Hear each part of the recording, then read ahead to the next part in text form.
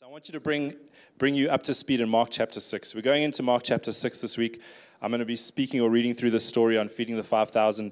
But it's kind of like, I know people who watches series. Who's ever watched a series in your life? Put your hand up. Who's watched some form? You're not in trouble. You're not in trouble. Someone went, oh, you're not in trouble. But sometimes when we read through Scripture, we can find a part and we can read it quite isolated.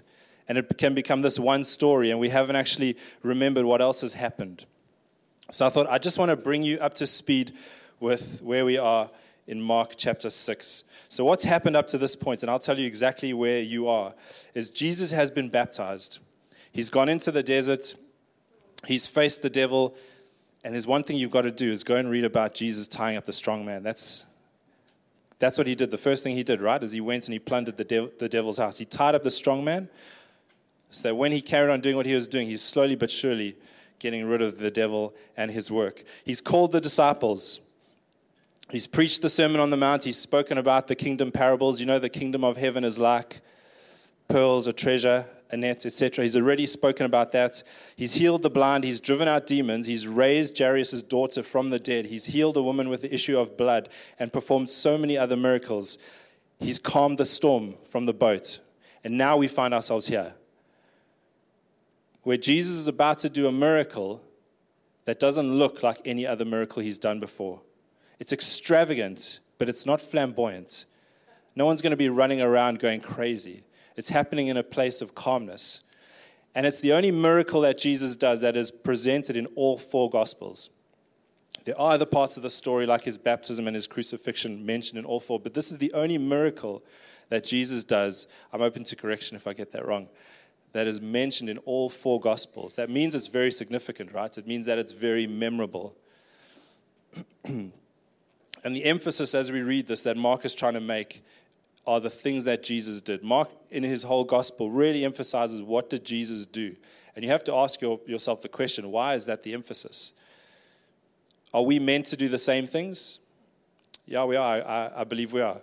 But are we also meant to see Jesus' response to people? How does Jesus respond to those who interact with him, including his disciples? Because I sometimes believe that's how he would interact with us.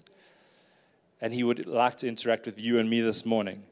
So before we read Mark chapter 6, verses 30 to 44, keep that in mind. Jesus wants to interact with you this morning. He wants to speak to you. I've got that same expectation. Even though I'm speaking, I feel like, God, my ear is open to hear what you have in your heart for me. Because he has a word for everyone. Just like this day, everyone was fed. Today, everyone can be fed. Amen? Amen. So let's read it through together, and then we'll make some points. So from verse 30, I think this is in the NIV. The apostles gathered around Jesus and reported to him all that they had done and taught. Then, because so many were coming and going, they did not even have a chance to eat. And he said to them, "Come with me by yourselves to a quiet place and get some rest." Say quiet place. Say, get some rest. So they went away by themselves in a boat to a solitary place.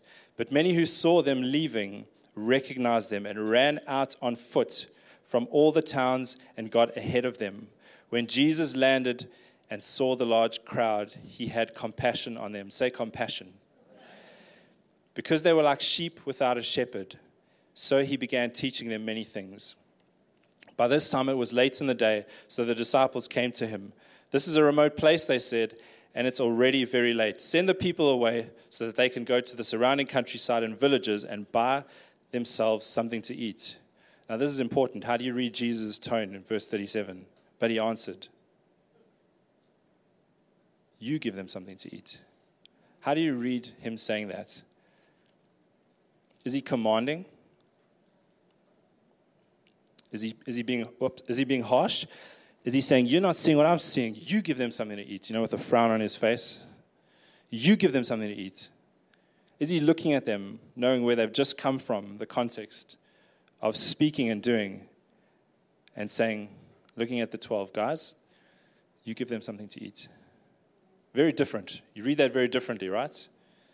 I used to read it him demanding, like almost correcting. But now I've started to read it, you give them something to eat. He's giving them an opportunity. They said to him, "That would take more than half a year's wages. Are we to go and spend that much on bread and give it to them to eat? How many loaves do you have? He said, go and see.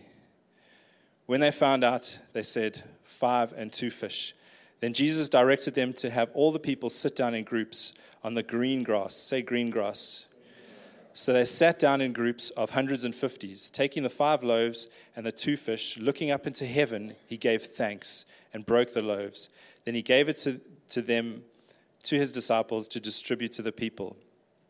He also divided the 2 fish among them all. They all ate and were satisfied. Say, were satisfied. And his disciples picked up 12 basketfuls of broken pieces of bread and fish. The number of men who had eaten that day were 5,000. So let's make 1 or 2 points, and then we'll go into communion. So firstly, the 12 disciples had come back from doing ministry. Jesus had sent them out, and they were arriving back saying, Jesus, we need to tell you what we spoke about. We need to tell you what happened. We were performing miracles. Just like you were doing, we were doing as well. And they started speaking to him, and it says people were coming back and forth. And the important thing to remember is that the people were now not only recognizing Jesus, they were recognizing them as well.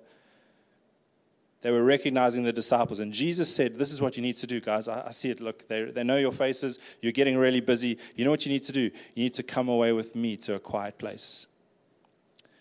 And you need to rest. And I think what he was not saying is put your laptop off, close your phone. It's time to have a holiday. That's not what he was saying. He was saying it's time to connect. So if you're taking notes for any reason to try and remember, or you want to try and remember in your head, the first one is connection. Try and remember in your head. The connection is the most important thing with Jesus. That is why we come together. Because if you take a quick look around the room. We don't get to do this often enough. Look around the room quick. You have license to do it. No one will think it's weird. Look around the room. While you're looking around the room, you see a whole bunch of other people who have come to this very place, not most importantly to see you, and not most importantly to sing songs, but to connect with Jesus. Never forget that's why you come here. You want to connect with him with others who want to connect with him. And then we go from this place to connect others who have not yet connected with him. It's so important. And how's this? I've always had this frame of thought in my mind, and I've probably heard it somewhere. But God has always been intending to connect with us, right? In the garden, in Genesis 3, he walked with them in the cool of the day. And then everything went wrong. If you don't know that story, it's a horrible one. But that connection was broken. Then in Exodus 36, they build the tabernacle. God says, I know everything's gone wrong, but I still want to be with you. I want to be with you. So build a tent. I'll come live in the tent because I want my presence to be as close to you as possible.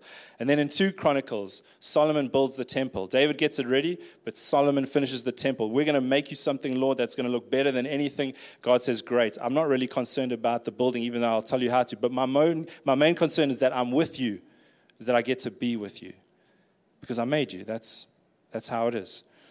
Then the temple got destroyed. And then what did God do? He came in the flesh. Jesus came and walked on the earth. Isn't that something? Hey, like it just keeps getting better and better. Like it started great. Plan A was that God would walk with us in the cool of the day.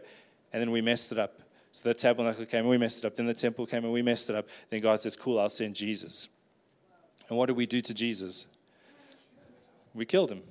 Yeah, that's the reality. But the amazing thing is that was part of God's plan to finally house his presence in a temple that breathes, in a temple that not man has created, but that he's created.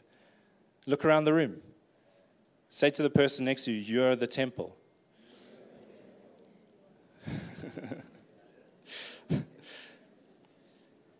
Connection is so important. A couple of weeks ago, I met with a man, and he started to tell his story. And for 29 years, he'd been facing this giant every single day. When he wakes up to the time he goes to sleep, he's been facing a giant that spoke something over him, that paralyzed him for 29 years. And he came and he sat. And all as he needed was a quiet place and a place to rest. You know that word rest actually doesn't mean to just not do anything and to watch a series or read a book. Makes it sound like, or read a book. That place, rest, means to recover, refresh, and to gather strength. So he came and he sat on the couch and he closed his eyes. And all as he wanted to do there was sit and talk to Jesus. So he did. He sit and he spoke to Jesus.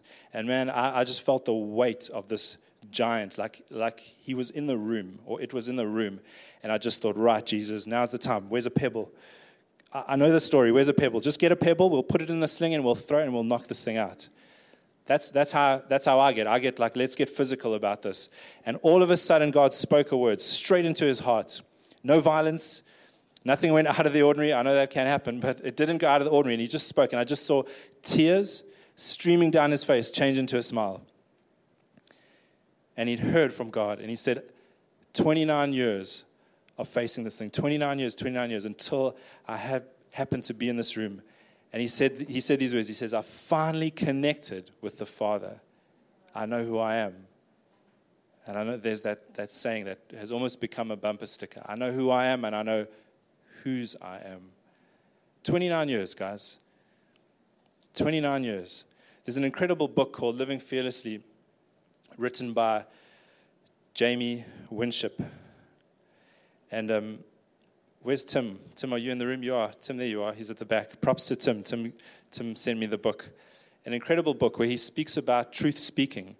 And Jamie Winship says that when truth comes into the room, you know, when you meet the way, the truth, and the life, when you make space for Jesus to walk into your reality, when his truth enters your heart, it doesn't mean that you're without flaw. It means that you're in the transitional process, transformation process.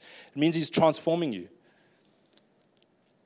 And you know why that's amazing? Because as he's transforming you and speaking to you, the author says that he wants to move you from a false self, where perhaps you're believing lies, or perhaps you actually have a facade up in front of you because you know the way you want to be and how people perceive you. You move from the false self all the way to the real self, where you start to notice that what you're believing isn't actually aligning with what has God said, and who others perceive you is not what's going on in your heart. And he wants to still move you from there. He doesn't just want you to move from false to real. He wants you to move to your true self. And when you get to your true self, it's not about actually finding the job that you're supposed to be doing on earth. It's about God speaking to your inward parts, and you finally know who has God made you to be. What's he put inside of you that will pour out in so many different areas. And maybe that's something we needed to touch on this morning. If you're sitting in the room and you're like, I want to do this, or I feel like God's told me to just do that or do this. And I want to say, no, God can put a gifting inside of you, and he can pour it out through so many different avenues. Instead of saying, Lord, is it that or that? Say, Lord, which one? How many is it? Where do you want me to go, Lord? Because it can be more than one place. Sometimes I think we think God does one thing at a time, but he's doing millions of things. Look around the room. Whose life is God working in the room? Put your hand up. Go for it. You with hands up. Is he only doing one thing in your life? Or is he doing many things? Across the room, guys. Across the room. So I say that to say onto this point, is that when you meet Jesus and you want to connect with him, his response is found here in verse 32 and verse 34. It's one of compassion. It says, when Jesus landed and saw the crowd, he was like, can we just not get a rest? Like, this is insane. Back it up. Let's go. Let's go on the other side. Do you know how they knew where they were landing? This is like total Bible nerd stuff. They knew where they were going because when they went in the boats and they left the shore, they didn't go far enough so that the crowd couldn't see them. They were close enough to the shore so that the crowd could recognize them. And when the crowd recognized them, they texted their friends and put it on Instagram and said, guys, you remember that thing that was happening there that went viral? It's about to happen again. We can see where they're going. Invite your friends. Isn't that so intentional of Jesus? No, don't go too far from shore. I like just a little bit closer. This is perfect. Let's remain here. And everybody saw when they got there. And Jesus had an intention to meet a crowd. And when he saw them, he had compassion on them because they were like sheep without a shepherd. So he began teaching them many things. Say compassion. Do you know the first time God's character is revealed? I think it's here. I may be mistaken. I'm happy to admit it. But here in Exodus 34, what's just happened is God has taken his people Israel. You know why God chose a nation, right? It's not because he so much favored them and he didn't like the others. It was because he had an intention of that nation influencing the other nations and them seeing what he's really like. The same as you in the room. God doesn't love you more than everybody outside this room and in Dubai. Did you know that? He loves you as much, and he wants them to know him through you so that they can get into that relationship. So God brings them out of Egypt, his people, and the first thing he does is he makes a covenant with them. And he says this, the Lord, a God merciful and gracious, slow to anger, abounding in steadfast love and faithfulness, keeping steadfast love for thousands. Say thousands. Say thousands. Say that's a lot. Forgiving iniquity and transgression and sin, but who will by no means clear the guilty, visiting the iniquity of the fathers on the children and their children's children to the third and the fourth. And I could have left that verse out, but I thought, no, Ryan, you better read that because that's part of who God is. He forgives to the thousands, but he's a God of justice, and people will answer. And how's that? To the generation, it says to fathers, visiting the iniquity of fathers on the children and the children's children to the third and fourth generation. What's third and fourth compared to thousands? And it's talking about people who are deliberately against him. Because if you war against God, you will lose. But if you're part of those thousands who have come to him with a humble heart, man, you will meet him as merciful and gracious, slow to anger, abounding in steadfast love and faithfulness. Amen. So Jesus says, he has compassion. They are like sheep without a shepherd. And that statement comes back from Numbers 27, where in Exodus 34, that's where Moses is leading the people out. By Numbers 27, that's where Moses is about to hand over the leadership, and he's handing it over to Joshua. And Joshua is kind of like a figurative Jesus of the Old Testament. And Joshua is about to take people into the promised land.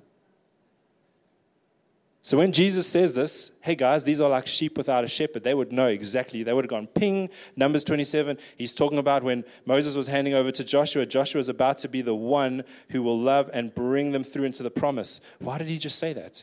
Because he's doing that. Because he's saying all this foreshadowing is what I'm about to do. And he didn't stop doing it. He's still doing it in this room today. He wants to take you into the promise. He wants to take you into more of him. He wants to make sure that the things of heaven are happening through you where you are right now. Not where you will be, not once you've made it, not once I get there, I'm in God's will. No. Right now, where you are, God wants to make the things of heaven your reality so that those around you will be affected. Amen? And further on in Ezekiel 34, there's a prophetic promise that there will be one who comes. There will be a shepherd who comes who will feed God's people. And Mark is telling us here in the scripture that Jesus is doing that. By his teaching, he's doing it spiritually, and well, he's going to go overboard, and he might as well do it in the physical as well. I want to make this point, is I know someone did pray at prayer meeting, I think it was you, Jaya, where Jesus is the bread of life. And my first thought was like, oh, did I miss it, Lord? I'm preaching about the feeding the 5,000, and you fed them with bread. Oh, man, I missed it, bread of life. Oh, I don't have enough time to go and research that. What am I going to do? And immediately I felt God say, no, this morning, that is right and that is good. Jai, you're on it. This morning, I want to be who I said I am, the good shepherd. Are there any farmers in the room? Any shepherds? One. Really? Jay, you didn't know that. I'm not asking because I'm about to say something that I'm not sure about. But why are we compared to sheep? Are sheep intelligent animals? Come on, be honest. You've been compared to a sheep, so am I. Is that an intelligent animal? Not specifically. But the thing that it requires is the greatest thing that we require that brings it into the most flourishing is a shepherd. A sheep moves into the best part of its life when it's being looked after by a shepherd. It's being cared for by a shepherd. It's being prodded and moved. And Jesus says in John chapter 10, I'm the good shepherd. I know my own and my own know me. Just as the Father knows me and I know the Father, and I lay down my life for the sheep. I know my own and my own know me. I'm the good shepherd. And there's an incredible challenge. So we're talking about connecting with Jesus. We're talking about that connection is the most important thing. And when we come to him to connect, his response is usually compassion, because that's who he is. And I can't help but feel like there is an actual challenge when we start to have a conversation with him, because who he is makes us want to be like him. And the challenge is interesting. It's this, that the Son knows the Father, and he knows the Father's will. The sheep, in the same way, need to know Jesus and be faithful to Jesus' will. And that speaks about Jesus having a very unique relationship with the Father, and you having a very unique relationship with Jesus. And I say that it's a challenge because that word know, I didn't know that it was a word that I've been looking at for the past 2 weeks. I started reading a book, which I'm halfway through now, about intimacy.